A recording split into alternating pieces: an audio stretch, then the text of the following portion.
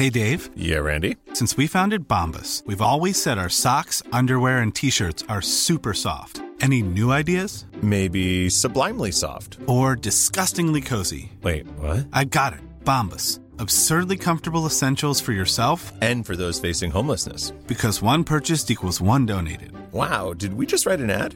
Yes. Bombas. Big comfort for everyone. Go to bombas.com/ACAST and use code ACAST for 20% off your first purchase. I'm Sandra, and I'm just the professional your small business was looking for. But you didn't hire me because you didn't use LinkedIn Jobs. LinkedIn has professionals you can't find anywhere else, including those who aren't actively looking for a new job, but might be open to the perfect role, like me. In a given month, over 70% of LinkedIn users don't visit other leading job sites. So if you're not looking on LinkedIn, you'll miss out on great candidates like Sandra. Start hiring professionals like a professional. Post your free job on linkedin.com/people today.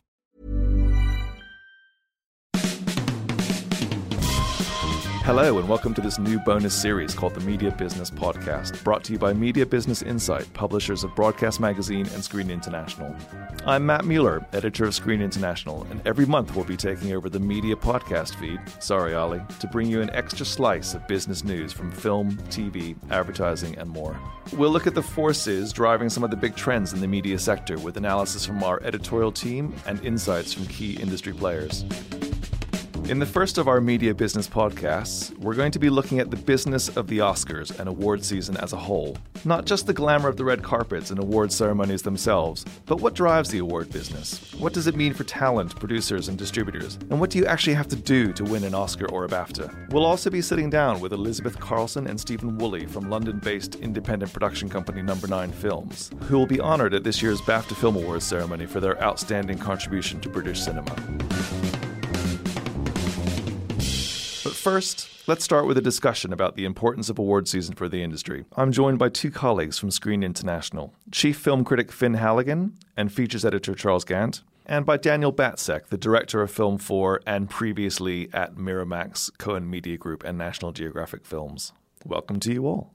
So let's start by casting our eye over this year's award season. Finn, can you remind us of the big titles and how they fared at this year's Oscars and BAFTAs? Yes, indeed. It looks like the race settles down into clear leaders, and leading the pack in both cases is Roma and The Favourite. So Roma with the Academy Awards, Roma's on 10 nominations, The Favourite's on 10 nominations. Over at the BAFTAs, The Favourite's on 12 nominations, Roma's on 7, a few less there.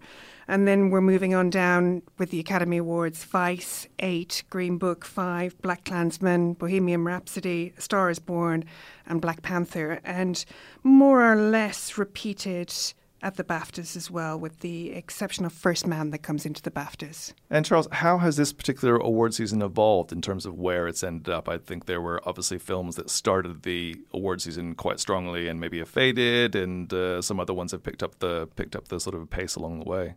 Yeah, I mean, it's always a roller coaster ride when you consider that the actual season begins with Venice and Toronto and ends with the Oscars. It's 6 months of the year, which is insane. And in that time, I would say A Star is Born, was a real kind of front runner. People saw that movie, thought it's nailed on. We can just hand out the awards now. And I think, although it's picked up a lot of nominations, it's not really favourite in hardly any categories apart from song. And I think First Man also, which was a Venice film, had a lot of heat behind it. I think that film has not really scored in the major categories. Claire Foy obviously picked up a BAFTA nomination for supporting actress, but that's kind of on the fade. I think rising would definitely be Bohemian Rhapsody. When that film first appeared, critics sort of gave it short shrift. I think there was a lot of heat on Rami Malek's performance, but people thought that's all it's going to be. It's actually picked up serious nominations in major categories. I think BlacKkKlansman has been a real sort of late surge movie. It's done better across the nominations than people expected. And also Black Panther. There was a lot of support in its corner, but people didn't necessarily think it was going to get that crucial Best Picture Oscar nomination, which it did. Yeah, I mean, I agree with Charles. I think what's interesting about this year, but seems to be interesting about every year, is just how much ebb and flow there is. Because there are so many different awards and festivals some would say between Cannes, which is in May, although that sort of faded a little bit as an Oscar prognosticator, but certainly those fall festivals. But then you have things like the SAG Awards, the DGA Awards, the PGA Awards, and you can get situations where directors get nominated, as happened this year, for DGA's, Director Guild Awards, and then don't get an Oscar nomination. So suddenly you go from a high point down to a low point. I think that happened certainly with Green Book and with A Star Is Born, in fact, where both Bradley Cooper and Peter Farrelly got DGA nominations, but then were bumped out of the Oscar nominations. And then, as Charles was saying, Black Panther, due to its enormous box office, huge critical support, appeared to be a real front runner, then kind of dropped down, but then it just won the SAG Ensemble, which is usually a very good sign of Oscar strength, because the SAG Screen Actors Guild have so many Academy voters. Suddenly, Black Panther has entered back into the conversation. So it's a constantly changing situation, which will go right down to the wire, I think. And we have to mention two Film 4 productions, which have both scored extremely strongly with the Oscar nominations and the BAFTA nominations, Cold War and The Favourite. And both of those, interesting to talk about the directors, both of the directors of those films, Pavel Pawlikowski for Cold War and Yorgos Lanthimos for The Favourite, have arguably taken the slots that perhaps maybe would have otherwise gone to Bradley Cooper and Peter Farrelly for Green Book. I mean, I would say certainly Pavel's nomination, incredibly deserved as it was a surprise. It's pretty rare that the director of a foreign language film gets a Best Director nomination from the Academy. Given that the film was only nominated in the foreign language, it didn't get into the Best Picture. But yes, this year you've got two foreign language film directors in Cuarón and Pawlikowski and Yorgos Lanthimos for The Favourite. So, I mean, I think all incredibly well-deserved, but certainly not necessarily the way people were thinking those nominations would go. Do we think the increase in the international membership of the Academy that in the last couple of years, they've obviously put a lot of effort on that, has that come into play at all in terms of the way the nominations have shaped up this year? Well, I sort of thought that with the two actresses from Roma appearing in Best Actress and Best Supporting Actress, as well as Cuarón's own nomination and the film, it's a really big showing for a film like Roma. But is that because of the membership or because of the spend on promotion? Because I think there's been a huge spend. I mean, there has, and that is a key sort of factor in this year's both BAFTA and Academy, is that Netflix are making a gigantic attempt to get themselves noticed, and they have a wonderful film. I'm not arguing about that, but they've spent and people spend a lot of money on Academy campaigns. I mean, studios do. Netflix have outspent them by a considerable margin. But alongside that, I think again it's obviously because I'm mainly responsible for independent films as opposed to studio films. I think it's fantastic that a film like The Favourite has been so celebrated, has been so rewarded, as was the case for Three Billboards last year. And in fact, the last couple of years, it hasn't only been box office that has been the sort of most significant factor about a film's success in the awards. It used to be that box office was so crucial. Now I think there's almost a relativity about the box office. In other words, if a film outperforms what people expect it to, then it gets that kind of glow that Academy members love to be part of, because you always want to be part of a success, I think. Speaking of the spend, I mean, I think the New York Times reported that for Netflix it might even be as much as $25 or $30 million that they're spending on the Roma campaign. Just looking back at the recent kind of decades since you've been part of the film industry, is that a figure that's just out of the sort of stratosphere compared to what it would have been back in the the 90s or 2000s? Is that? I think it's certainly a lot. If that's a pure, it's never a pure Academy campaign. It's always mixed up with. Normally it's mixed up with the release of the film. So you sort of add in the Academy campaign within the release of the film, because the films tend to be released more or less concurrent with the awards season. If that number reflected a pure Academy campaign, that would be at least double or more than double than what even a sort of significant studio would spend. But studios and independents spend millions of dollars on Academy campaigns. Don't get me wrong; it's a very significant portion of a marketing budget. And is that money well spent, Charles? I mean, are these outcomes that the commercial outcomes that are potential for award season films worth the kind of the obviously the amount of money that gets spent on some of the campaigns? Well, it's hard to know, how much impact the nominations and the wins actually have on the box office. But what I can certainly say is that if you look overall at particularly the English language movies that are coming out, that are kind of playing at art house cinemas, that are targeting independent cinema fans, now, even more than was the case 10 years ago or 20 years ago, the award season is absolutely crucial to the considerations of the release of those films, and therefore, I don't know if Daniel would agree with me, the kind of the green lighting of those films. I did a list of the top 20 in the UK box office, the top 20 sort of English language, sort of independent / art house movies of last year. 10 of them came out in January and early February during the sort of BAFTA window. That's half of those films. And those, of course, were like, Best Picture nominees like Darkest Hour, Three Billboards, The Post, The Shape of Water, Lady Bird, and Phantom Thread. And the box office of all of those films, I think, got a significant boost from their association with awards. And particularly, I think, more the smaller title, like Phantom Thread. I think, that film, if you look at the trajectory of its American box office and the UK box office, its participation that was a little bit surprising in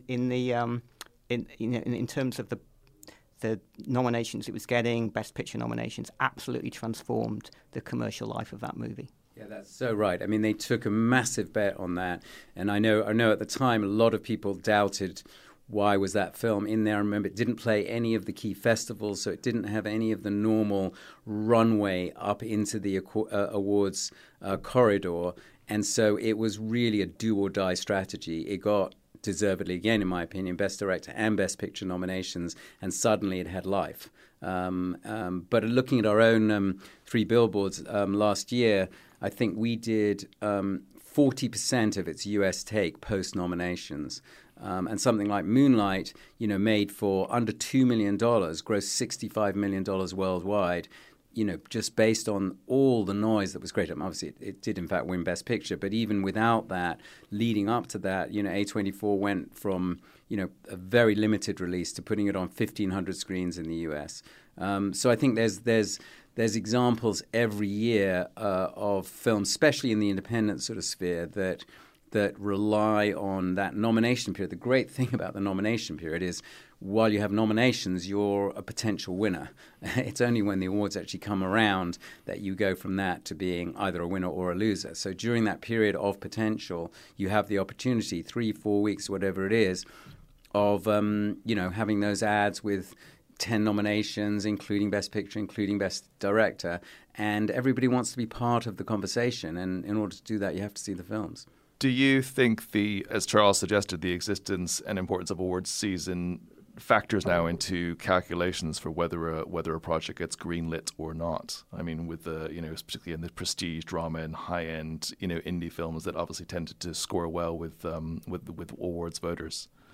I mean, I think you've got to be careful not to sort of jump too far ahead of yourself, because when you're making decisions about a film production and the investment you're going to make in it, there are so many things that come into that and into that sort of information gathering, and so many creative decisions, so many financial decisions. But certainly, we certainly at Film 4, we're very keen to have films that get that sort of awards attention. So you try to work with filmmakers who have a track record in that area. You try to deal with subject matter that has the potential to appeal to a quality cinema-going audience, which, more often than not does include many Academy members. But I think it would be wrong to suggest that we sort of put a note into the diary the first day that we greenlight the movie and sort of think, oh, great, okay, let's make sure we rent our tux on that day. But would it have any input into maybe the budget level that the film is made at? Would that factor in at all? I think that's a very difficult one to sort of forecast, because although we've given examples of incredible, successful, sort of Academy campaigns and the way that those have impacted on the revenue for particular films, there are also many, many, many films that fall by the wayside. some of which we've mentioned, that that sort of start off like, let's say, First Man, that start off with a huge kind of trumpeting at a festival, and everybody at that point, I think, would have bet on it going all the way, and it didn't. So I think, again, you just got to be very careful not to assume that you have the goods until it really is out there playing to audiences and to critics. On the other hand, I mean, with First Man, I would say that Universal, who had the movie in the UK, I mean, they really hedged their bets with their release date, because if you do go in that October or November slot, it is less competitive, and it's not. I mean, they kind of got their box office ahead of them not securing their nominations, which is a tactic that can be used. I think sometimes you have other kind of box office. You have other potential at the box office that doesn't rely on awards. I mean, Black Klansman as well went way ahead of the sort of the so-called Oscar corridor because it was a film that was going to make a noise anyway, and so it did, and it did very well. And then the sort of what's happened post-nominations and stuff is sort of icing on the cake rather than the cake itself. Although Black Klansman's back in US cinemas off the back of these awards, so it's going to pick up a few extra million, I think, from that re-release.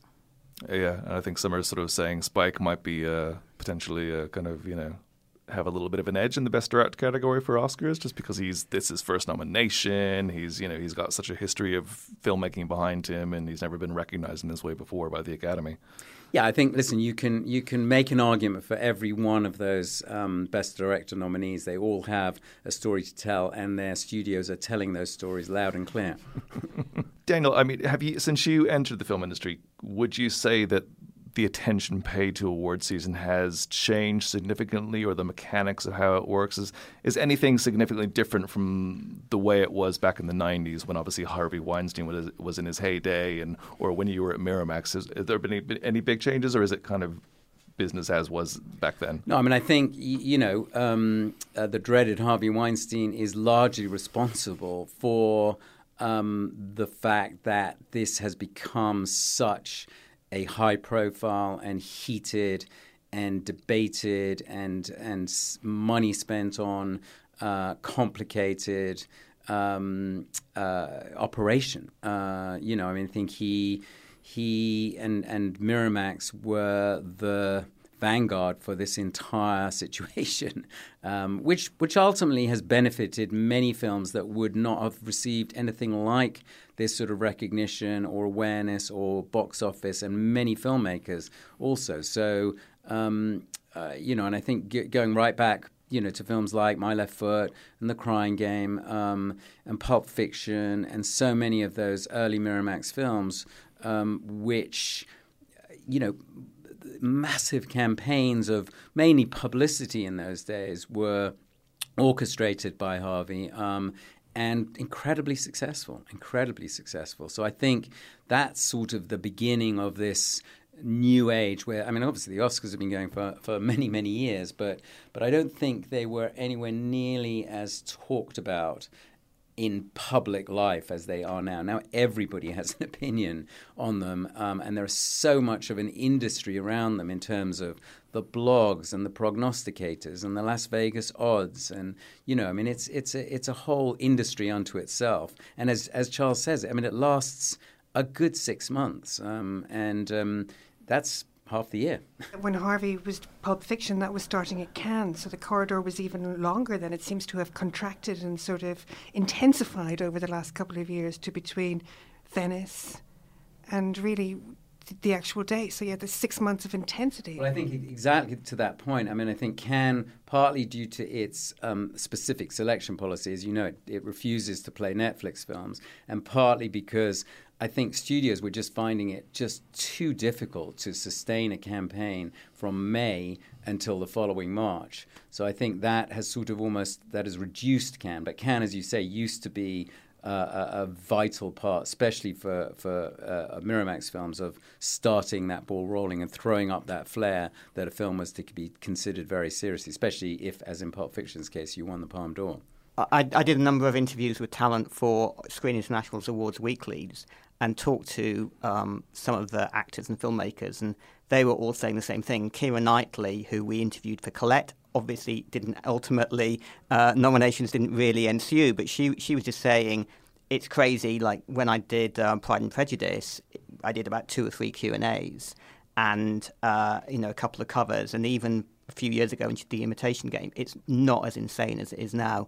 I spoke to the Green Book filmmakers. Pete Farrelly, of course, has never been part of this whole thing. He just could not believe his schedule. He was like getting out his phone going, I'm flying here, and then I'm doing this, and then they're greeting me at the airport with a jacket, and I'm doing that, and then I'm going. He just said, "What is going on?" He was absolutely amazed at what they were expecting him to do. You sort of, if you're part of this industry, then you have to pay your dues, etc. But I must say, when one has been on the road with one of these campaigns, like for example, when I did No Country for Old Men. You see what your filmmakers have to go through in terms of they made the film, 6 months prior to that. They've done all sorts of other things, and suddenly they basically have to shut down their lives for 6 months while they go, as Charles mentioned, to Q&As around about the place, to various glad-handing events, to all sorts of award ceremonies. I remember with No Country, because Joel and Ethan Coen are not exactly the Mr. and Mr. Party person, and eventually after and it won everything, it has to be said, and at one point they literally everybody from the film refused to attend, and it was in fact the Broadcast Critics Circle award ceremony, and so suddenly the finger was pointed at me that if we won I would have to go and collect this award, and it was televised as well. Sure enough, it did win, and I just remember so well going up to collect the award, pretty nerve-wracking as it was, looking out at a sea of incredibly famous faces, all looking at me, basically saying, "Who the hell are you?" As I collected whatever it was, this little glass jug for No Country. But I mean, it is an incredibly long haul, and it requires a permanent sort of smile on your face if you're any of these actors or actresses or directors, because if you put a foot wrong, everybody knows about it. As a sort of key backer of films like Three Billboards and The Favourite, would you be involved in any of the strategizing around categories? I guess clearly what I'm thinking about is perhaps The Favourite Best Actress split, in the fact that it was decided that Olivia Colman would be put into the Best Actress category, whereas Rachel Weisz and Emma Stone would go into Best Supporting Actress, even though all 3 actresses probably had roughly about the same amount of screen time. Is that anything that you're privy to in terms of conversations? Or I mean, there certainly are conversations about that. They tend to sort of naturally evolve as to what is the best way to go about it. I mean, in a way, sometimes you kind of don't want to have too many choices to make. As it happened, it kind of worked out that Olivia would be would be in the Best Actress category. That seemed like the natural thing, and that worked perfectly. And then both Emma Stone and Rachel Weisz got Best Supporting Actresses, which again, sometimes you can sort of feel seems like an embarrassment of riches and can be complicated if you feel like suddenly the vote may be split between them and allow somebody else to get in. But I hope that's not going to happen. Let's talk about negative campaigning, because that has obviously come into play many times in previous years, and of course this year, particularly with the Green Book, it's been a factor. Well, I think the question is it negative? I mean, is it negative campaigning, or are kind of embarrassing details organically emerging, or are awards campaigners pushing journalists in the direction of potentially interesting negative stories? But it's always been around. It's just that now, because information is available in such a more thorough manner, and because it's so available to all, it feels like a tiny little murmur can create huge waves. And I think Green Book is a good example of that. But I mean, going back to the Shakespeare in Love versus Saving Private Ryan controversy, there was all sorts of talk of sort of mysterious phone calls being made, etc., etc. And there's always, listen, it's a very hard fought campaign, and there are a huge number of people, consultants upon consultants upon consultants, and not all of them follow the rule book, by every line of that, and certainly it's certainly true to say that every year there are examples of negative campaigning of one sort or another, and I'm sure that will continue. I think it's interesting that movie makers are being held to such high moral standards, which are beyond the moral standards of the President of the United States at the moment. But it seems quite tough on the people involved that they have to have such a past. That's a very low bar. But I mean, listen, I think that's just the way it goes. It's become so high profile. It's as we've discussed before. It's responsible for such a large amount of money, those campaigns, and whether you win them or not, that it's bound to result in people digging up old, past misdemeanors and trying to use them against the filmmakers of today. I thought it was interesting, though, that I think the Producers Guild really made a statement by giving their award to Green Book. They were just saying, this is just noise, we don't care about this stuff. Actually, we think it's wrong that people are doing this, and we're going to give the prize to Green Book anyway. So, one final question. Oscar briefly mooted this popular film category last summer before hastily retracting it. And in fact, this year's Best Picture nominations do reflect a little bit of they have some commercial success stories amongst the number, including Black Panther and Bohemian Rhapsody, which we have talked about. Would you have welcomed a popular film category back in the day, Daniel, back at BVI or back any earlier in your career, or do you think that's something that you don't think is particularly necessary in today's day and age? I mean, I think it's unnecessary. I think that you get a pretty good representation, as this year's nominations have demonstrated, of quality and quantity.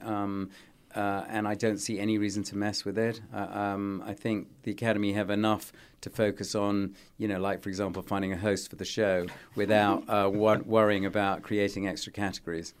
I think that this year they have the way that the cookie has crumbled has been great for having a set of awards films that are engaging audiences. So you've not only got Black Panther, you've also got films like Bohemian Rhapsody and The Star Is Born, which are, genuinely popular films, as well as, a crowd pleaser type movie like Green Book, which maybe doesn't have the box office, but does have sort of broad appeal. And in the UK, the movie that is really packing in the houses is The Favourite, which has gone way beyond, I think, what anyone would have probably anticipated. Well, exactly. And I think the idea of popularity is such a sort of subjective thing.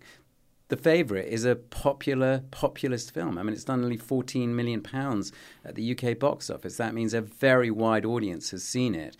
And it didn't need to be termed a popular film in order for that to happen. It's just an incredibly entertaining and very high-quality film, and that's what it takes. Charles, Finn, and Daniel, thank you very much. Daniel, very good luck with the upcoming ceremonies for Cold War and The Favourite. And, thanks for joining us. Thank you. Thank you.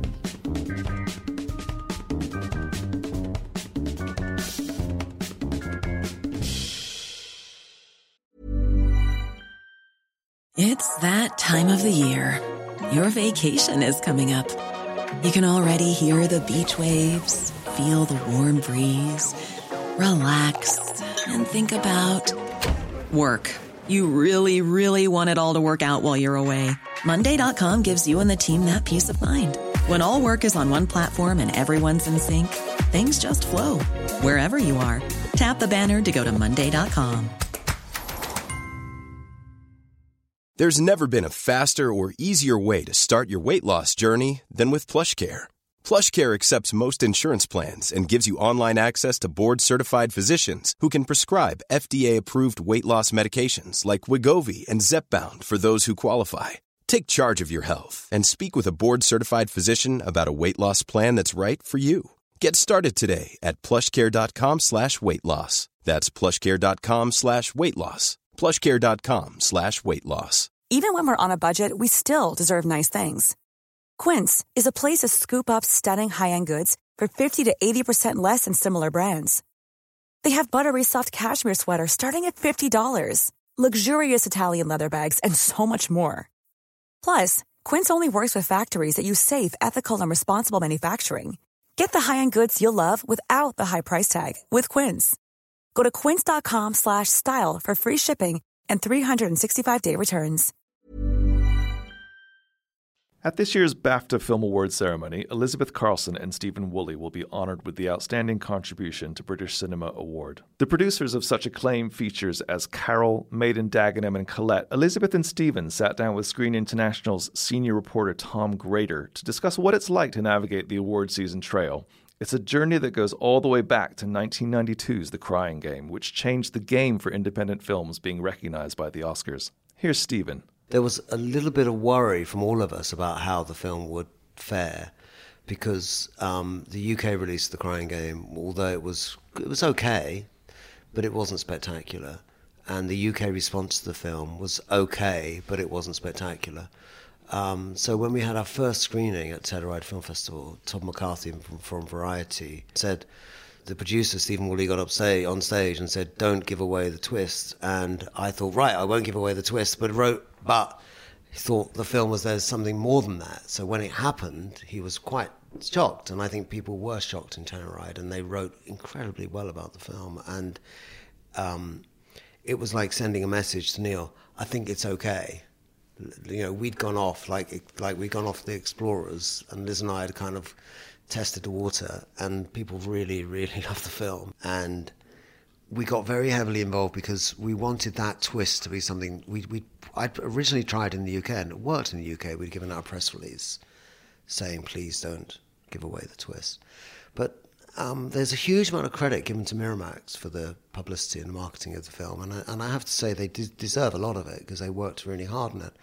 But they didn't have a poster for the film when we released it. There were no posters outside the cinemas. Neil and I were in New York trying to see how the first audiences would respond, and there was actually no posters because they couldn't work out how to sell the movie. They just didn't know quite. They didn't like the title because they bought a film called The Soldier's Wife. They didn't like the title The Crying Game. So they had to come up with a strapline for the poster, which they did very well, which was the strapline was "Play it at your own risk," because they wanted that thriller aspect in there, and they felt The Crying Game made it sound like a melodrama. So like a lot of British and European films, it was supported by the critics.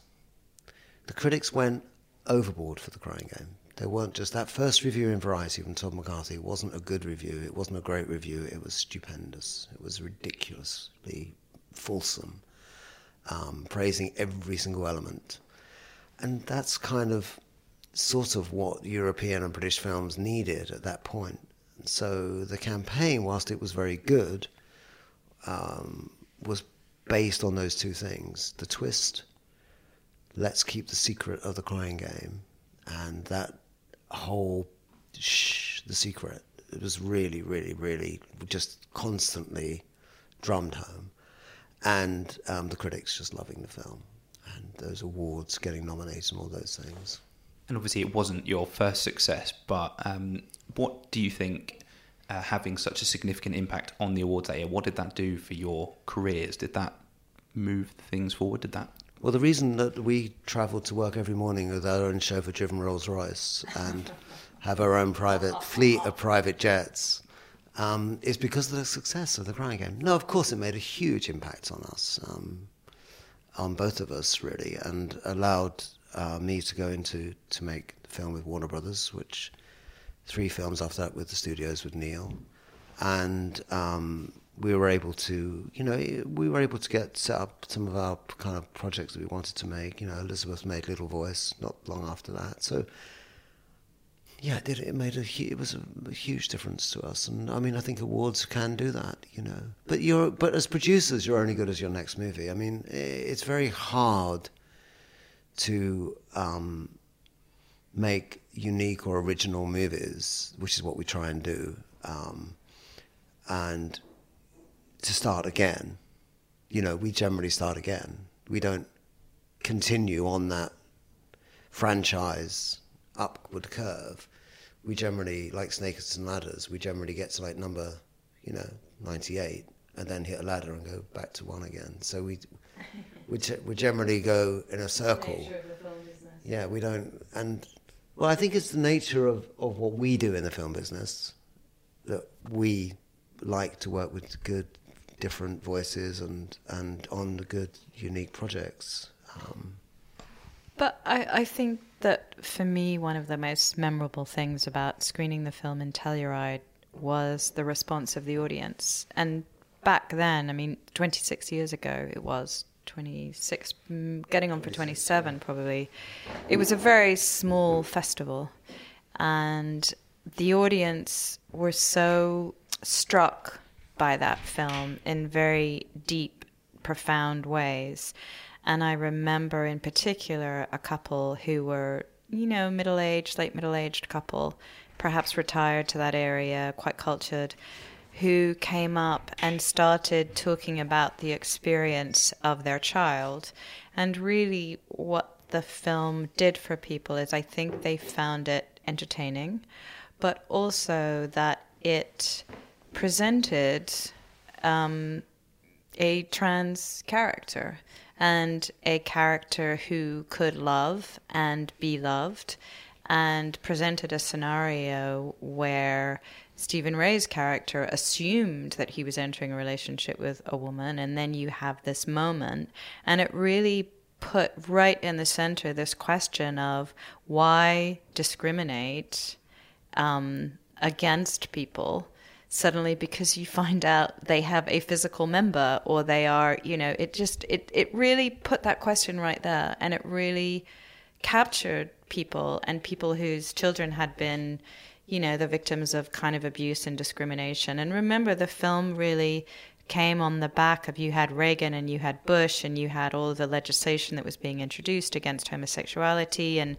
that you had the political groups like ACT UP and Grand Fury who were demanding that the government pay attention to people who were dying in thousands from AIDS. And this film really came just after and in the midst of all of that going on.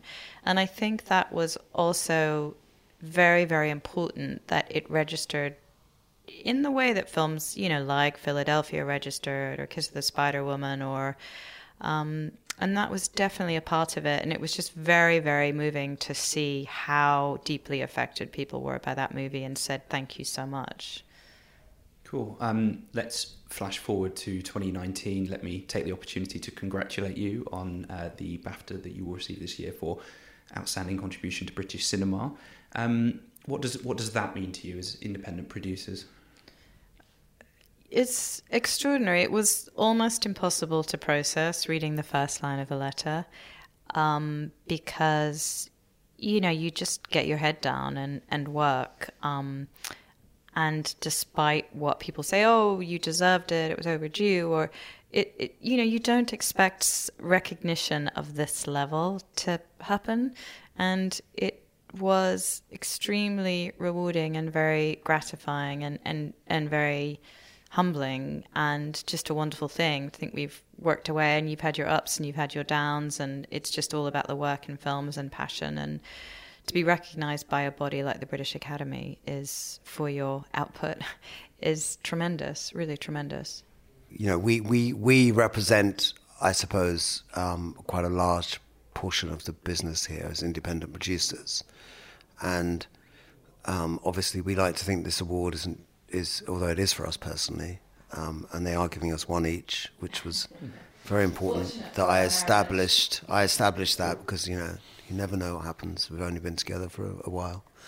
All joking aside, it really is an award for all independent producers and everything that everyone struggles for, and we happen to have been around for a very long time, and we do like to take risks, and we do like to work with filmmakers who are also prepared to take risks. And sometimes that does go on.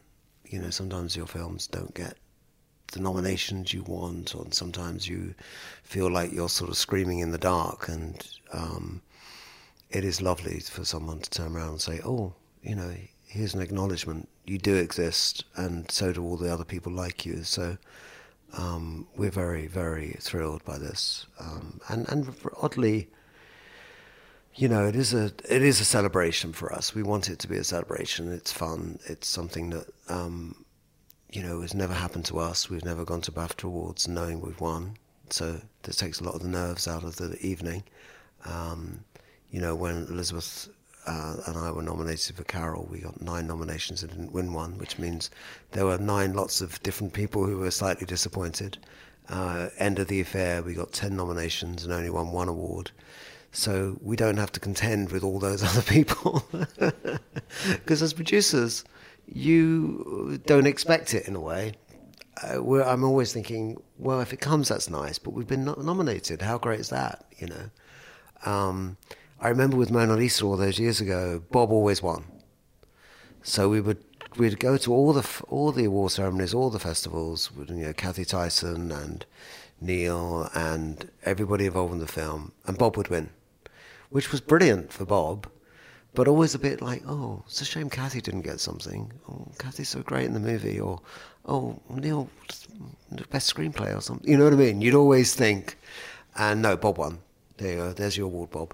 And I think, you know, for us, it's a bit of a relief to go along to BAFTA and not have to face that disappointment. The downside is, of course, that we're going to have to say something profound and fairly wise and in a very short speech, because otherwise we'll be cut out and we won't be shown on the telly. So I think that's a bit of that's the only thing that's a bit nerve-wracking, is to have known for so long. But they are genuinely, as I say, all joking aside, we are pretty astonished and pretty, you know, we feel very honoured. I feel it's also, because film is about collaboration, it's completely a collaborative form of business and art. And we have had people that we've worked with for 3 decades, and you feel their joy. And so you're definitely sharing this recognition and the award with all of those people that you've collaborated with, because they make you look much better than you probably are. You're only as good as the people around you, and I think that's a really important thing to hold on to. But I also feel that winning, do I say winning? Not, we haven't won this. We've been recognized with this award. In this year, I feel very excited by and moved by, because when you look in particular at the list of the best foreign films, and you see the range of those stories, and you see all of those things that I think we have been, I don't know if you say fighting for, but things that have driven us, is telling stories about people who were typically, you know, outsiders, on the margins. And you see, you know, the first film that I worked on, Parting Glances, and then with Stephen's work, Mona Lisa, and then 2 of us with The Crying Game, and on, you know, Carol, and all the films that we've told. And you look at the films this year, you know, like Roma and Cold War and Capernaum and all of them, and I think they're such brilliant, brilliant films. And I think they really show the themes and the individuals and the causes and the artistry that really have driven us as filmmakers. And it feels such an honor when I look at those films that have been nominated and the filmmakers behind them and think, gosh, we're here this year with that group. It's great. It's a great feeling. How do you think the award season has changed over the years? Has it become more influential on independent filmmaking? Yeah, I think it has become more influential. An awful lot of the awards are driven by publicity and spend and money. That's really sad. I'm not saying that they haven't always been. But as we move into an age where newspapers and print doesn't mean as much, you know, people think of new ways of getting people's attention. I mean, you know, we get sent DVDs of films, and just without mentioning any titles, you know, I think one particular film we got sent 8 DVDs of, and that's a title that did get quite highly prominent recognition. So it has changed, yeah. I mean, the campaigning is now more sophisticated. Yeah, I think for me the difference of the campaign during the time of The Crying Game and Little Voice was very, very different from the experience on Carol. The machine is so much bigger and so much more demanding, and so many people are involved in it, and there's a level of sophistication and strategizing. I mean, it just felt like it was a sort of presidential campaign in many ways. And it is quite grueling and demanding for the filmmakers. I mean, there's a lot of travel, and I'm not complaining about it, but it was, I think Olivia Colman said something in The Guardian not long ago. It really is very grueling, and you have to just block out 6 months. And sometimes the studios say, well, you just have to move to LA for 6 months. And I think it can be hard on creative people also because you feel sometimes that you're in an environment where you're pitted against each other. Fortunately, I found, in the year of Carol, that, Ed Guiney, who's a wonderful person and a great friend, he was there with Room, and all of the team of Spotlight were there, and actually we all just became really friendly and would joke about it and would be at the next airport luggage rack hauling our bags off for the next session and the next panel. And it was a lot of fun, but it was demanding. And I think that it's also sort of affected distribution a bit, because for independent films to get out there, distributors feel you need to have nominations and awards behind them to give them a real shot of breaking out. And so consequently, there's this log jam of films that are released around this time, which is not really that healthy, because some of them just are not going to fare in that lion's den of lobbying and competition. And some organizations do have many, many more resources to put behind that program. So I think hopefully it will sort of self-correct, and people will think, you know what, let's just take that film out. I mean, films now, independent films, March is a good year. So you see some films, they go, you know what, let's just not even be a part of that. It's just too expensive, it's too crazy, and we're not going to rise above it. And if we don't, we'll be left behind. We won't be able to compete.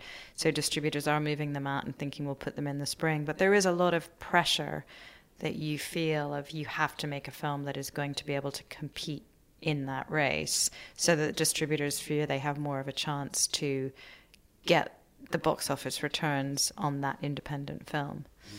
But it's much, much bigger. I mean, it has changed beyond recognition from when we first did it years ago. There were reports recently that Netflix had spent up to $25 million on its awards campaign for Roma. What do you make of that? Well, that's what I was saying. I mean, phenomenal amounts of money are spent because, it's discussed at a corporate level, and it's perhaps has become increasingly aligned with business plans and what those awards do to shareholder prices and what the potential is for a business which is subscription-based, and how you bring more subscribers on. But, there is often an argument that economic imperatives are the best way of breaking down boundaries that exist around race and gender. And, women were brought into the workforce because the machine needs to keep going and needs to be. And so, the fact that a film like Roma, which is at the center are women, and, the story of a housekeeper, a mother, those types of characters are Mexican, it's not in the English language, wouldn't really be seen in a mass saturated level in the way that you have now with the Netflix campaign. And, in the political climate that we are in, I would say that is a very fine thing. I mean, not only are they celebrating a film which really is a cinematic masterpiece, but it also is celebrating a story which I really do believe cinema is able in some ways to change the cultural and socio-political landscape. So yes, they are spending that money, and there's many different reasons why, but I think there are as many positives as there are, you could say, negatives. And I think that Carlos Cuarón's comment, which I know he was quite spiky about what Netflix distribution, however that happens as a streaming platform, meant for that film was very, very apt, and you needed to listen to it. You see, I think that it's very easy to confuse content with impact, and the gamble that Netflix have made in investing that money, and I have no idea if they invested 2 bob or 25 million, but I'm sure that it's closer to 25 million than it is to 2 bob. But whatever that investment is it's the argument, and this is why I can ban Netflix.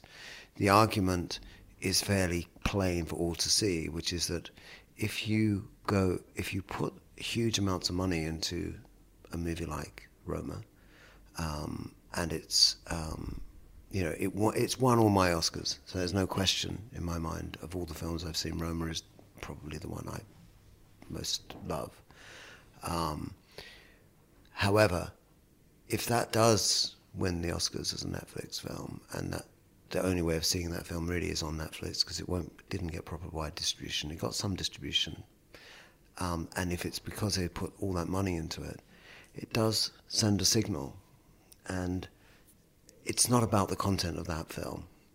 It's about what the future is for cinema, and how that future could be interpreted as, well, that's what wins Oscars. What does the Oscars then become? That's all. It's not because I'm not making an opinion about it. I'm just laying out what we're seeing. Your question about how it's changed. You can compare it to, say, other movies which have been astonishingly revitalized by, or been thrust into the mainstream by the Oscars. Films like Brokeback Mountain, for instance, which maybe nobody would have seen without the Oscars. And you can list all of these great movies that the Oscars have given a big lift up to, and all these great filmmakers and directors and actors and writers. But this is a different phenomenon. This isn't about a Spanish language film, black and white, winning an Oscar or being nominated.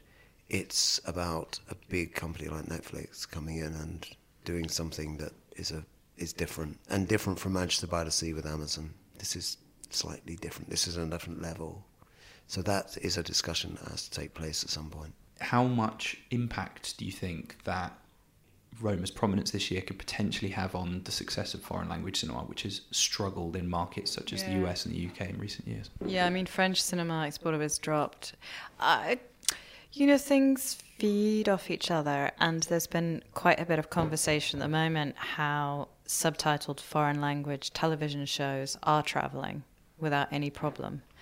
And if the demographic of watching those shows is quite young, then you're creating a scenario where those young consumers, that's as they're called now, of these stories, don't have a problem with subtitling. And I think that creates a foundation of acceptance which will cross over into cinema. And I think that the success of Roma will definitely raise, I think, the profile of foreign films and hopefully create deeper and wider interest, particularly in a younger demographic. I think that's where the challenges are. Things always change. I mean, that's the one thing we've learned. Certainly I've learned in 40 years is that change. It's always changing. Every year there's some new disaster coming around the corner, whether it's, when I first started in the early 80s, it was, VHS and POW and Beta, and who was going to win? VHS won. Oh my God, it's going to sweep the country and nobody's going to go to the cinema anymore. It didn't happen. People went to cinema more, in fact. And then, of course, there was satellite. Sky's come in, and Sky's going to have all these movie channels. We've got 100 movie channels. Who's going to go and watch films? And there's 100 movies you can watch every night. And no, it didn't happen. And then DVDs came in. DVDs, these lovely little things. You can take them anywhere. You can show them anywhere. And it goes on. And now we have Amazon and Netflix, and it's all going to be terrible on Hulu, and we're all going to be watching like box sets for the rest of our lives, and nobody's going to go to the cinema. Well, maybe this is it. Maybe this is the Armageddon that we've all been talking about, but I doubt it. So we know things will not necessarily remain the same, and things will change. So we're very optimistic, and things will always come round to great stories. and we were always fighting for those great voices, and the quiet voices and the voices that no one hears. However, there is gnawing at the back of my head this idea of how now it's about the economic necessity to sustain cinemas and to sustain exhibition and to sustain against the great forces out there, which is, property development and all those things. And, how do you afford to have your cinema, and how can you afford to keep that going? And, we want to help support the idea of independence, of true independence. And we want to support the idea that the true independents can still sustain themselves with the upside of the hits and the downside of the misses, because we've got to make a lot of misses to make a few hits. So the worry is that those misses, the Hungers that Steve McQueen made, or the Terence Davis films, or in my case, going way back, the Derek Jarmans and the Ken Loaches, and they didn't walk straight into film festivals and take all the awards. They had to make a lot of movies before they got there. Yeah, we need to make the flops before we can make the hits. I mean, Sandy Powell has got another 2 Oscar nominations, but her career started with Derek Jarman, and Sally Potter, and so it goes. We need to make the flops. So we need to have an industry that can sustain that. And I'm not just talking about the BFI, I'm talking about an independent industry. So that's the fear, that's the worry. Yeah. That's our show for today. My thanks to Daniel Batsek, Stephen Woolley, Elizabeth Carlson, and my colleagues Finn, Charles, and Tom. And of course, thank you for joining us. Ollie Mann will return with the regular media podcast next week, and we'll be back in a few weeks' time when my colleagues from Broadcast Magazine take over to discuss some of the biggest trends in the global TV market. To get that episode, make sure you subscribe. We're on Apple Podcasts, Google Podcasts, and a whole load of podcast apps. Just search for Media Business Podcast and hit subscribe. And please head over to screendaily.com for our daily news, reviews, and features coverage of the international film market. I'm Matt Mueller. Bye for now.